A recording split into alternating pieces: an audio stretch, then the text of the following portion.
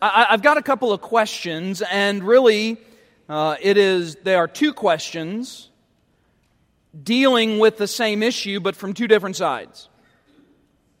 So one way I could ask a question: how far would you go to restore a broken relationship? In fact, for many of you, maybe that's not even a theoretical question. Even saying that, some of you may bring to mind a relationship in the past, and you have direct experience. We could ask that, though, from the other side. What would it take? What would someone else have to do for you to finally say, enough is enough? This relationship is over. Now, to talk about that, to talk about the potential in some kind of brokenness in a relationship, not just what might be, say, your everyday kinds of disagreements, or even the kind that would say, well, let's just agree to disagree, those kinds of maybe differences between people as they relate to one another. I mean, we're talking the deep-seated kind of hurt. We're talking about the marriage relationship that suffers through perhaps adultery or forms of abuse. We talk about the relationships, maybe not a marriage, but maybe between friends that suffers through lying or deceit or betrayal in some way. Sometimes it might be the relationship from parents to, in particular, a grown child. Maybe that child taking advantage of them again and again and again. And eventually you say, enough is enough. Sometimes it might even happen from the other direction. Perhaps a grown child has something less than ideal parents, and after a period of time will say, no, enough is enough. How far would you be willing to go to restore a broken relationship? And how far does somebody else have to go before you would say the relationship is over? Now, it's one thing to ask that question when we're talking about human relationships, but my guess is all of us have wondered that question not just among our earthly relationships, but perhaps we've wondered that in relation to God Himself. Maybe at some time or another we've wondered, what would it take for God to finally have enough? What kind of actions, what kind of rebellion, what kind of sin, what kind of disobedience, what would it take before God were to finally say to somebody, enough is enough, I am done with you? Now, I think there's one picture of God out there. My guess is not by the people in this room. But there is one picture of God out there that would suggest God is largely this kind of grumpy old man in the sky who's really looking to just zap some folk right when they get out of line. In other words, his favorite pastime is fire and brimstone kind of stuff. And so what he's doing is he's kind of a capricious and mean and evil sort of kind of God. Some have this picture of him, oddly enough, that he's just kind of up there doing his thing, bringing judgment upon those who get out of line. Again, I don't think there are folks in here who really have that kind of view of God, but for those folks, they'd say, well, God has no patience for it. And in fact, if I were to ask a lot of believers in the pews, those who would say they know God's not like that, if I were to ask you, what do you think is the primary picture of God when it comes to the picture painted for us in the prophets? My guess is a lot of folks would say, if I were to say, tell me one word that describes God in the prophets, there would probably be a lot of folks who would say, well, if I had to pick one word, judgment. It's interesting. Tonight we turn our attention to the first of 12 minor prophets, the prophet Hosea. And in some regard, Hosea helps us through that question. What would it take? And quite frankly, Hosea lays out a picture for God that I don't think we necessarily expect to see. Meaning, Hosea lays out for us a picture of a God who is willing, though He is going to judge, a God who is willing to forgive, a God who has enduring, profound, covenant love for His own. I mean, really, if you were going to ask, how far do you have to go?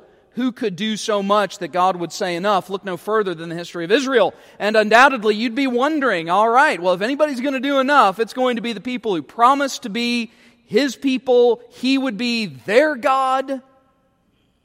And we would very well expect a prophet like Hosea to be nothing but fire and brimstone judgment. But we find something else. Though there is language of discipline, there is language of judgment, undoubtedly. In fact, there's some really vivid and striking images of judgment. Really, the overarching theme of the book of Hosea is God's covenant love, His faithfulness to a radically unfaithful people. That God is willing to use kind of this language, is willing to go to great lengths in order to bring rebellious, broken people back into fellowship with Him. Though God is not going to be made a fool of, God is not going to be taken advantage of. But God is also a God of great love who is willing to restore even the most broken of people.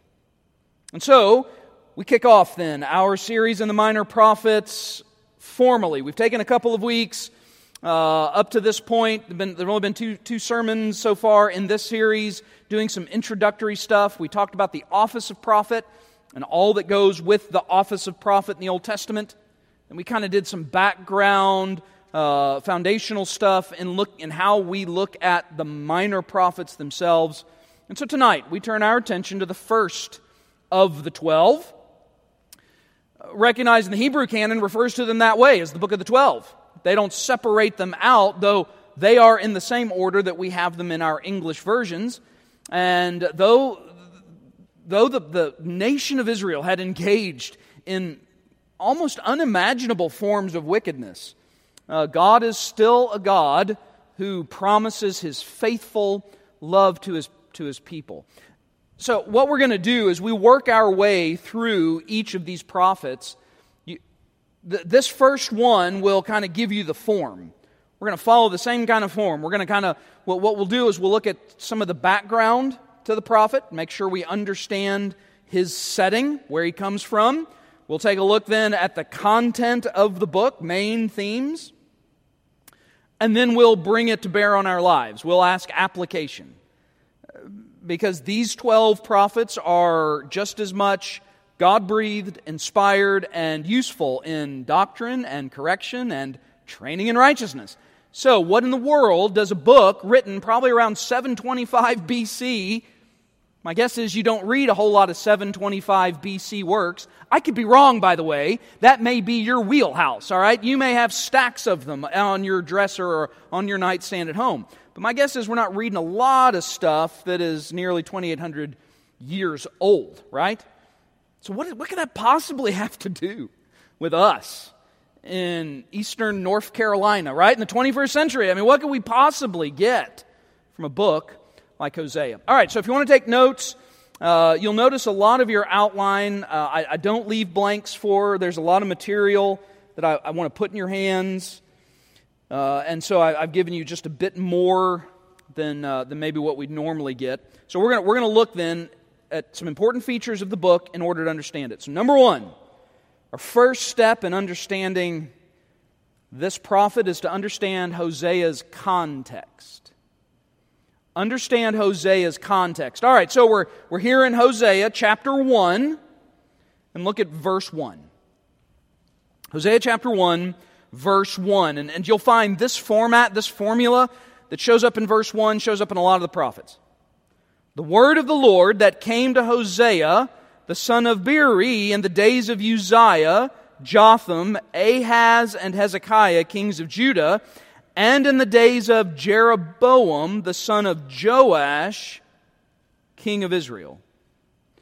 Now, I do want to point this out, this phrase in verse 1, the word of the Lord came to Hosea. That is the prophetic formula.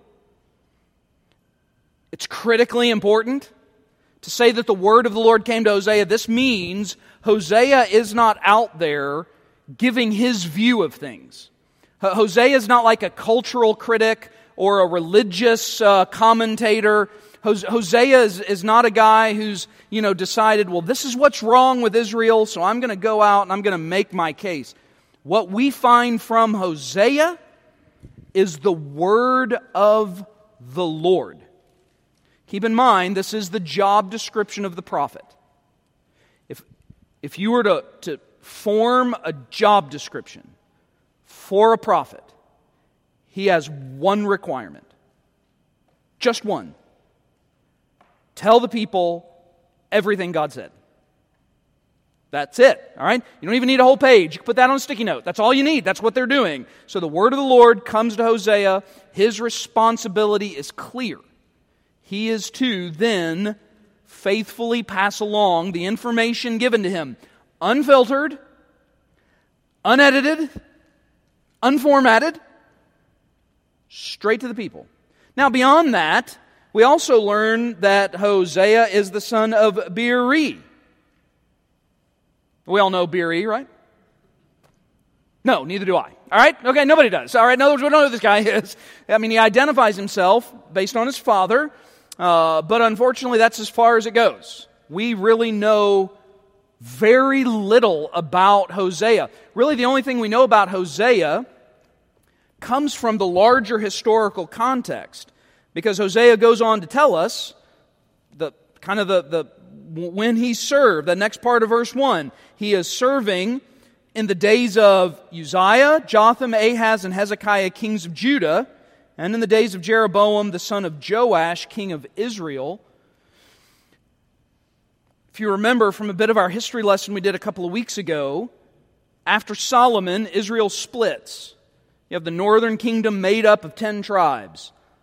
All the tribes other than Judah and Benjamin. Judah and Benjamin is the southern kingdom, and they go by the name Judah. They would have been the ones that had Jerusalem. The other 10 tribes, they did not, and so they are the northern kingdom. They had their own set of kings. Judah had their own set of kings.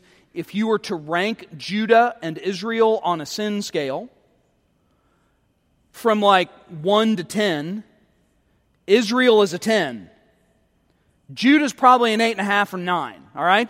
In other words, they still engage in a lot of sin, but they're not quite as bad as their big brother to the north, all right? But nonetheless, this gives us a bit more of the context. Now, interestingly enough, as the notes say, and as you're filling in some blanks, the name Hosea means salvation.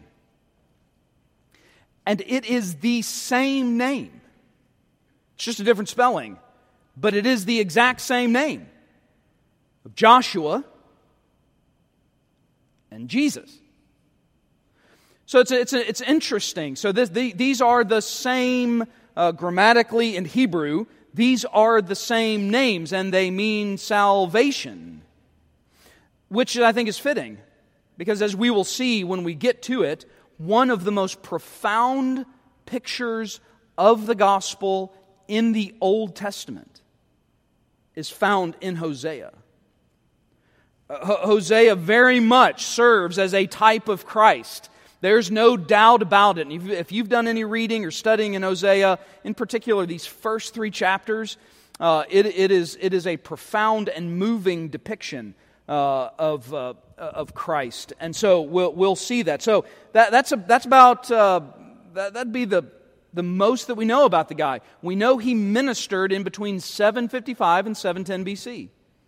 It's nearly for 50 years. One of the longest running prophets that we have.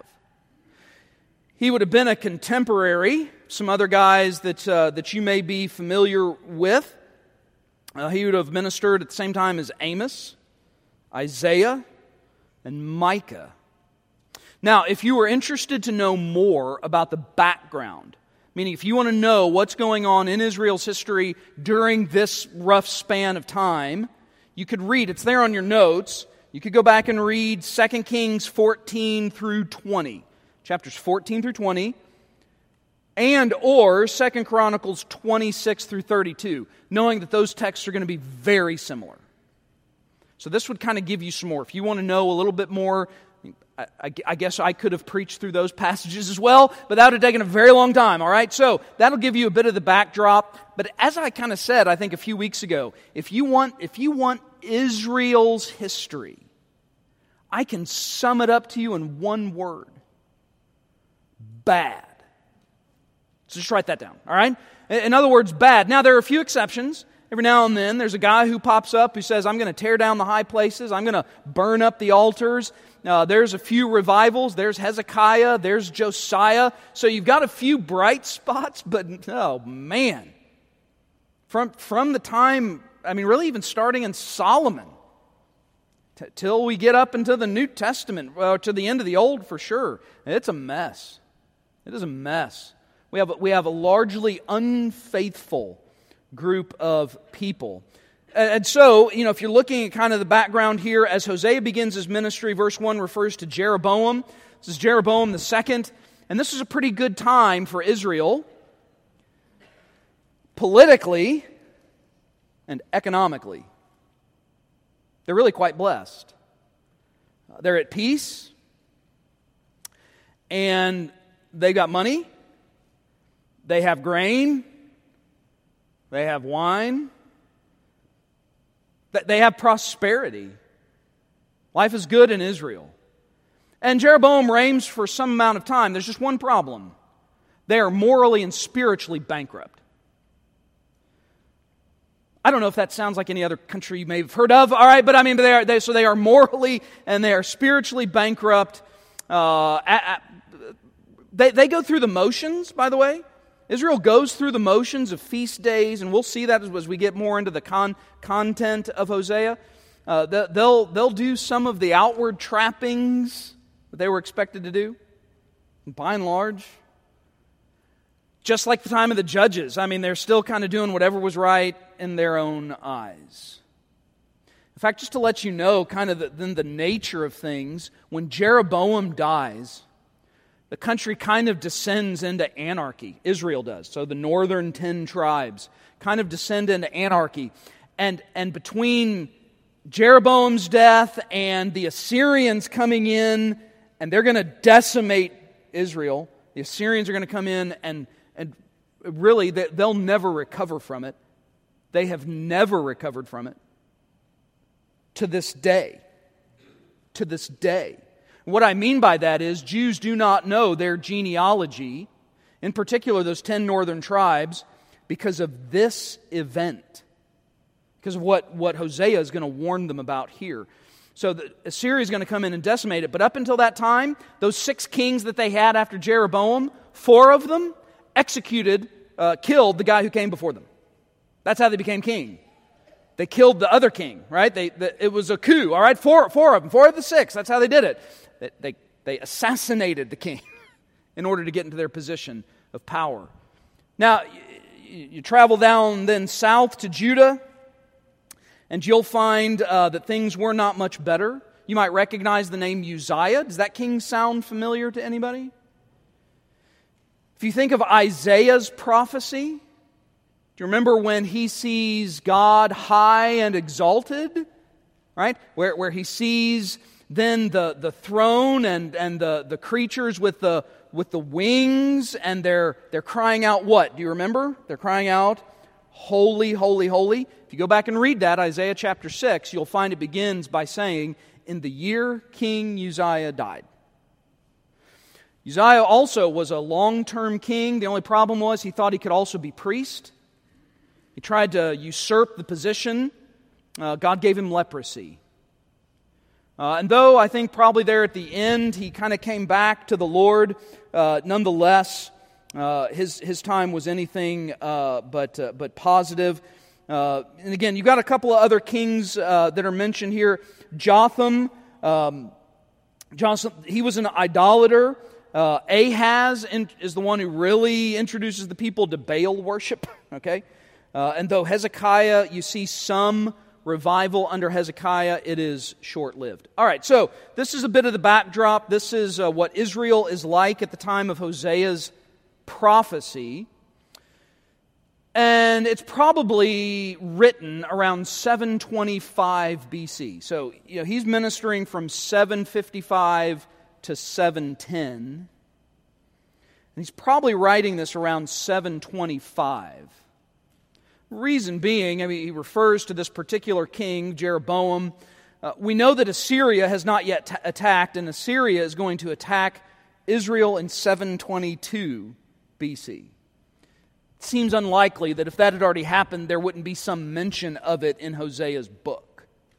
So he's writing about 725. We're not too far from God, in essence, dropping the hammer on Israel. So this is his context. By the way, this is going to be the context for a lot of these prophets.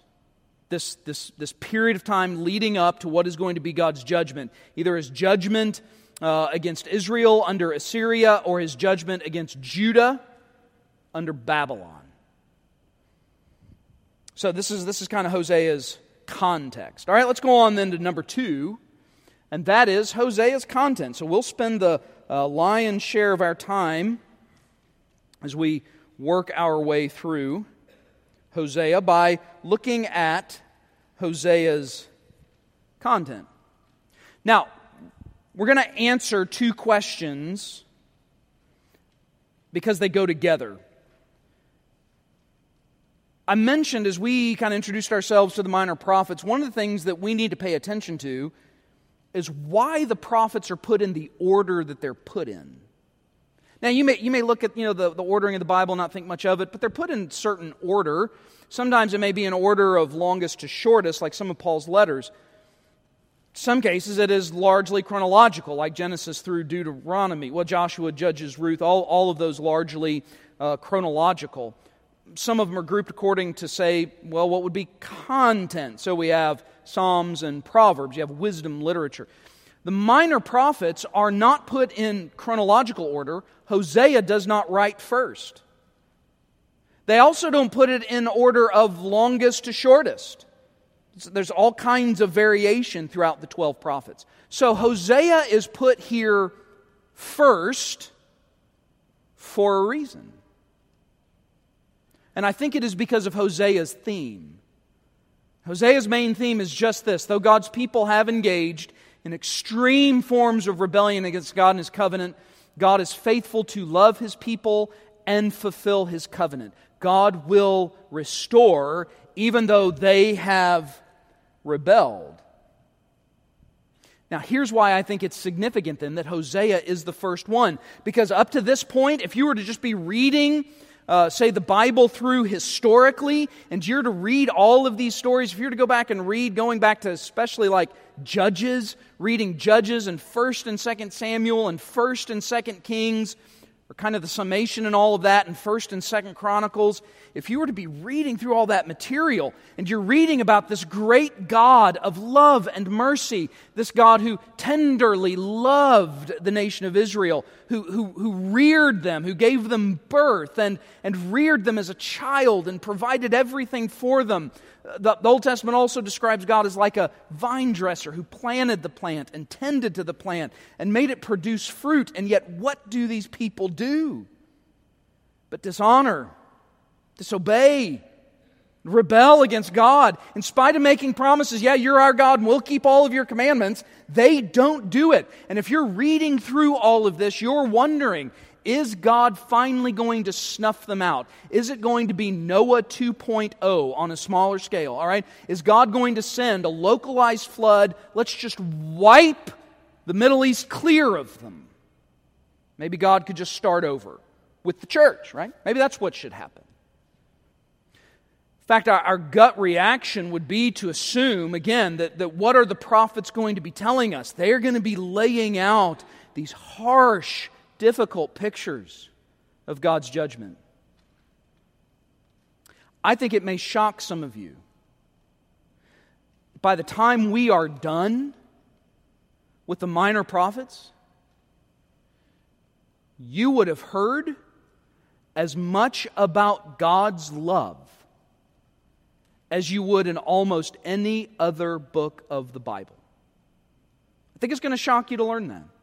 God's love, God's grace, God's mercy, God's forgiveness, God's faithfulness, God's goodness, all of these show up as themes. And I think they established, when I say they, I mean the Hebrews, I think they knew what they were doing when they put Hosea first among the 12.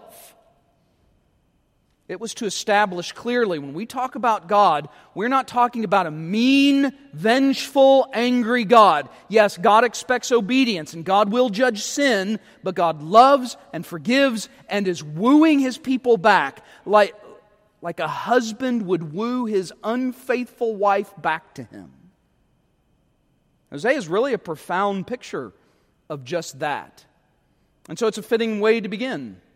By the way, it's another way to challenge those folks who will tell you, how many times have you heard it? The God of the Old Testament's an angry judging, wrathful God. God of the New Testament is God of love and grace and mercy. I like the New Testament God, don't care for the Old Testament God. This is just another example where you can then ask them this. Specifically, what books of the Old Testament have you read that have given you this picture of the Old Testament God? Don't ask them.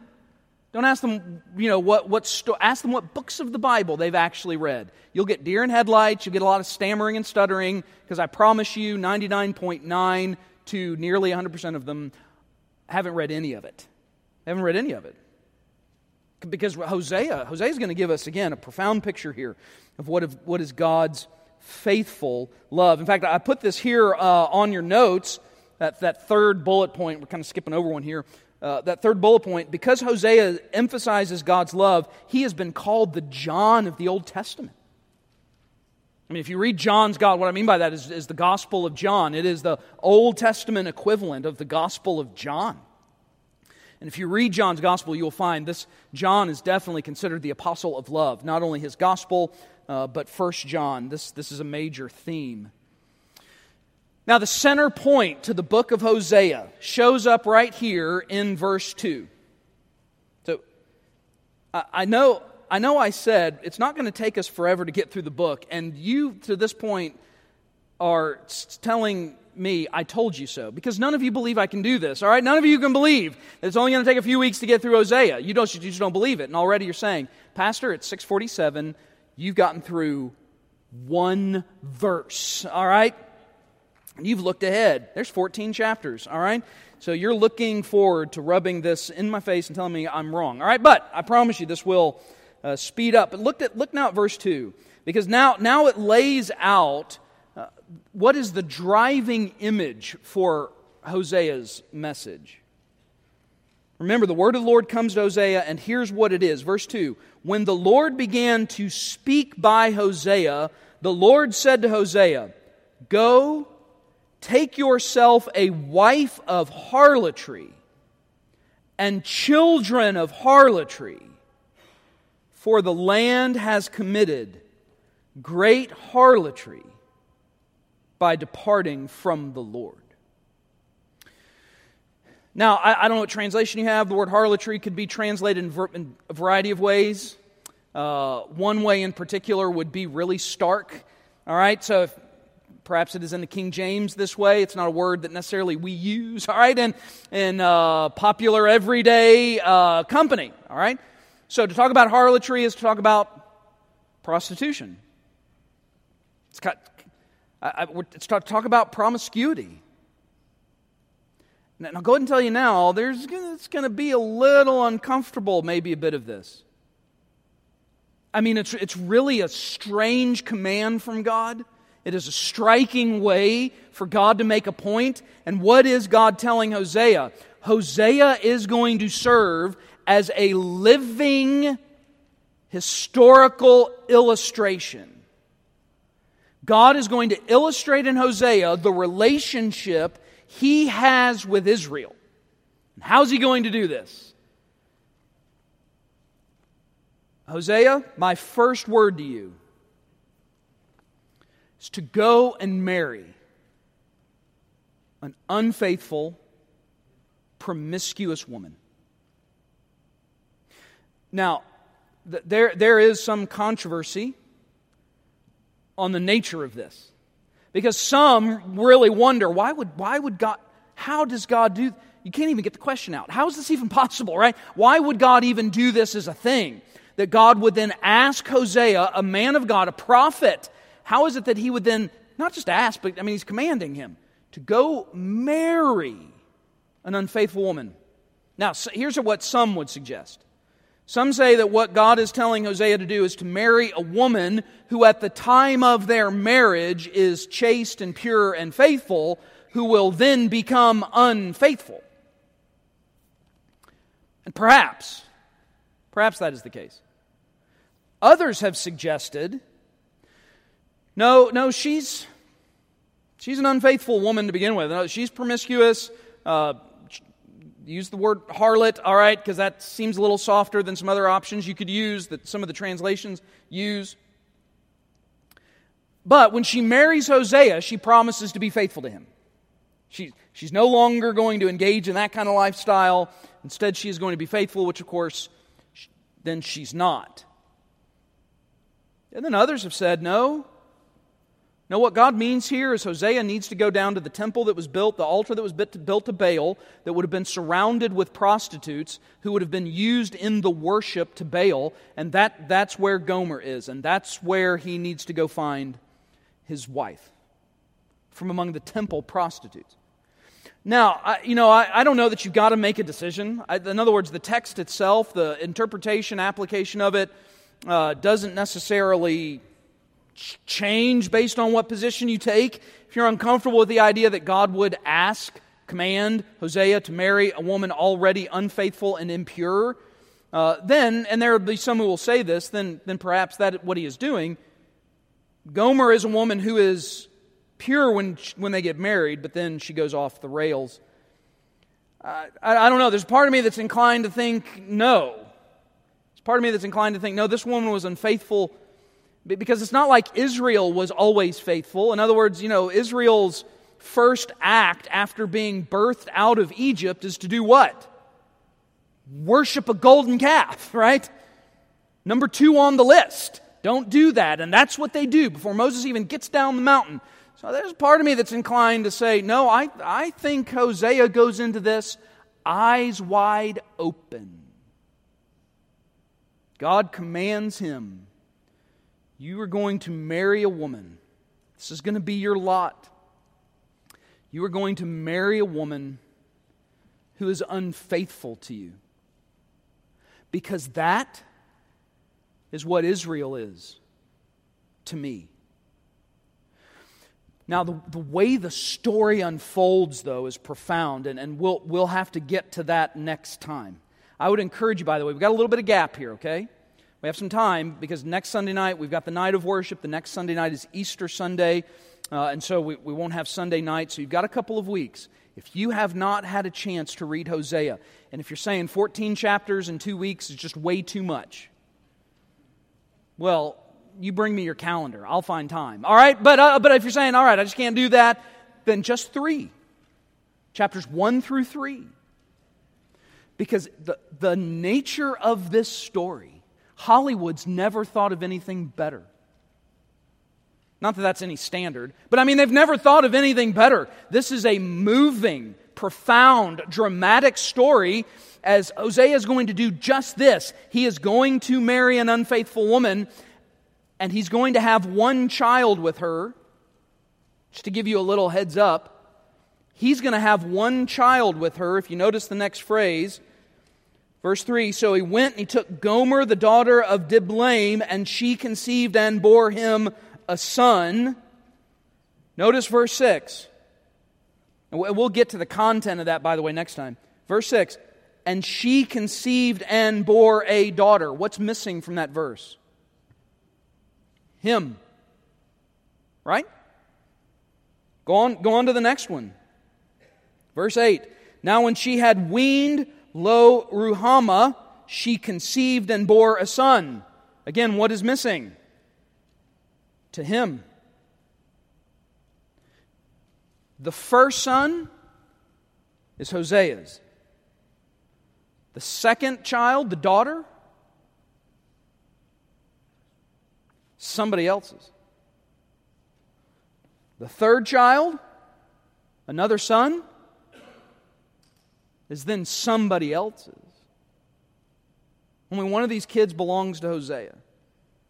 The other children are the result of her adultery. Again, Hosea is a book like you've never read before. It's my guess, at least in the Bible. All right, it is striking. This is what God is telling him to do, and he knows this. And God's then going to tell him, you're going to name these kids accordingly. So you're going to have to care for the daughter. You're going to care for the son. You're going to care for Gomer. And eventually, she's going to turn her back on you. By the time we get to Hosea chapter 3, Gomer has so indulged her flesh. Gomer has so been turned over to depravity. She's lost everything. She no longer has her lovers that she had before. They have abandoned her. And by the time you get to chapter 3, Gomer is standing naked on an auction block to be sold as a slave. And God says, go buy her back. Again, this is all God doing this to illustrate not only the nature of Israel's relationship to Him, but what is going to be His relationship to her. Yes, there is language of judgment, but there is also language of this profound covenant faithfulness. So Hosea, I think, is going to be a good one. Not to say any of them are bad ones, but you know what I mean. I think we'll be exposed to stuff in the Bible that maybe we are not normally exposed to, all right? And the minor prophets will do this. I'm telling you, if you give yourself to this, the minor prophets, I am convinced, could end up being some of the favorite books you've ever studied. I know it sounds strange, doesn't it? And then you can be in a crowd, right? You could be at a party, Christmas time, and they're going to talk about, what are your favorite books in the Bible? Well, mine's Obadiah, all right? And so just see what happens, when you say something like that. Again, I would commend to you a book. Somebody's already bought it. Lisa Jackson has bought this book. She says I gave a good recommendation. All right, so that's good enough. If you don't trust me, trust Lisa, all right? But I encouraged you last time to consider James Montgomery Boyce's book on the minor prophets. It is readable. It's thorough. I mean, it's well done, but it's not academic. So you're not going to get lost in a lot of Hebrew debate, language debate, grammar debate. It's going to synthesize the book, synthesize the theology of the book. I would highly commend it to you if you'd like another reading companion to read alongside, especially to give you something in print that you can turn to and you can reference. So I would, the name of it, Lisa, is it just The Minor Prophets? Yeah. Okay, so just The Minor Prophets, James Boyce. You should be able to find that on Amazon, so I would commend that to you. So next time, we'll then jump in to more emphatically than the actual content of the book, now that we've warmed up to Hosea, and track out what is God's covenant love for His people. All right, let's pray together. Loving God, we do thank You again for the time You've given us tonight. We thank You for Your Word. We thank You for the ways You have revealed Yourself to us through Your Word. And God, may we give ourselves then to it, that we might know You, and that You then by Your Spirit would continue to bring this Word to bear on our lives as You use it to make us like Christ, that we would be effective instruments in Your hands. We thank You for the week that lays out before us. We thank You we've had a day to begin this week, grounded in Your Word and with Your people, forming our minds that we think clearly about who we are and our place in this world. And so, Father, may we now live that out. We pray, God, You would use us as a means to Your end, that we would be given opportunity to speak of Your covenant love, Your profound faithfulness, that You are a God who does save and You forgive sins. God, that we would just, again, be faithful instruments. Use us for Your glory. That's in Christ's name we pray. Amen.